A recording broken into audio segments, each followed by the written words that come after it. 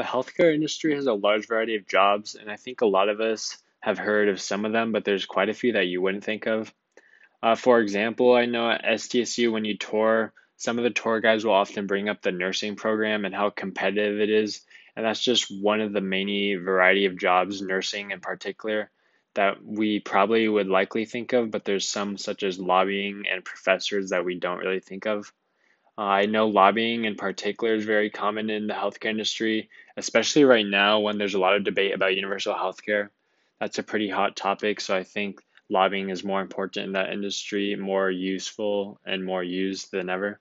The pharmaceutical companies, they have their own lobbyists and they're going to be doing what's best for the company, obviously. So they're going to be caring about the company's bottom line. So the pharmaceutical companies, lobbyists, that's going to be what they're caring about. They'd be meeting with the congressmen and women and convincing them of the pharmaceutical company's position, just like any other lobbyist would do for all the other industries. But what's kind of surprising is even companies like Walgreens have their own lobbyists, according to an article from MedPage Today.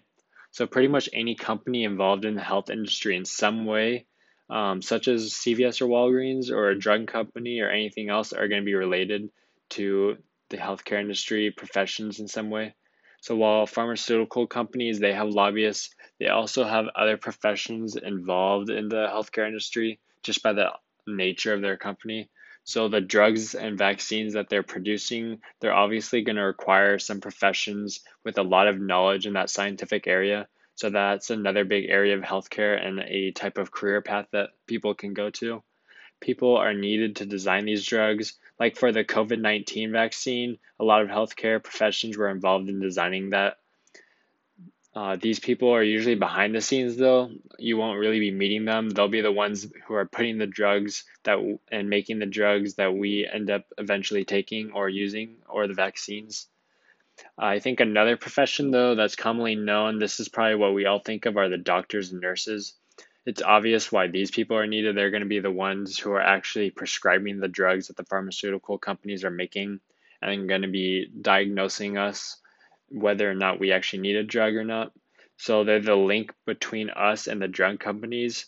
The amount of education it takes for a pharmaceutical designer of drugs or even the doctors and nurses is quite outstanding. So the education involved just goes to show how much is involved in working in the healthcare industry.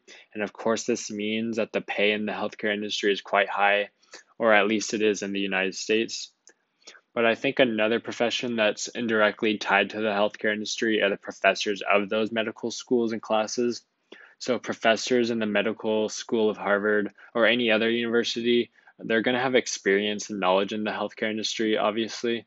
So they need to know about the science and processes behind either designing those drugs and vaccines or prescribing them and diagnosing patients. So without these professors in the healthcare industry, it's going to be very unlikely that any of the above professions could even exist. Without the professions of healthcare involved in designing the drugs, or the doctors, surgeons, and nurses, and so on, all of those who prescribe the drugs and patients, then the lobbyists wouldn't be needed either. So it's pretty safe to say, I think, that all of these healthcare industry jobs are connected in some way. The professors of classes relating to healthcare are necessary for the designers and the prescribers of those drugs and treatments, but those designers and prescribers are necessary for the lobbyists. So it's just going to show how there's a large variety of jobs in the healthcare industry as a whole, as well as how they're all connected in some way. And then they're all equally important as well, though, because without one or the others would not be as necessary. So whether it's positive or negative, they are shaping our healthcare system. Thank you.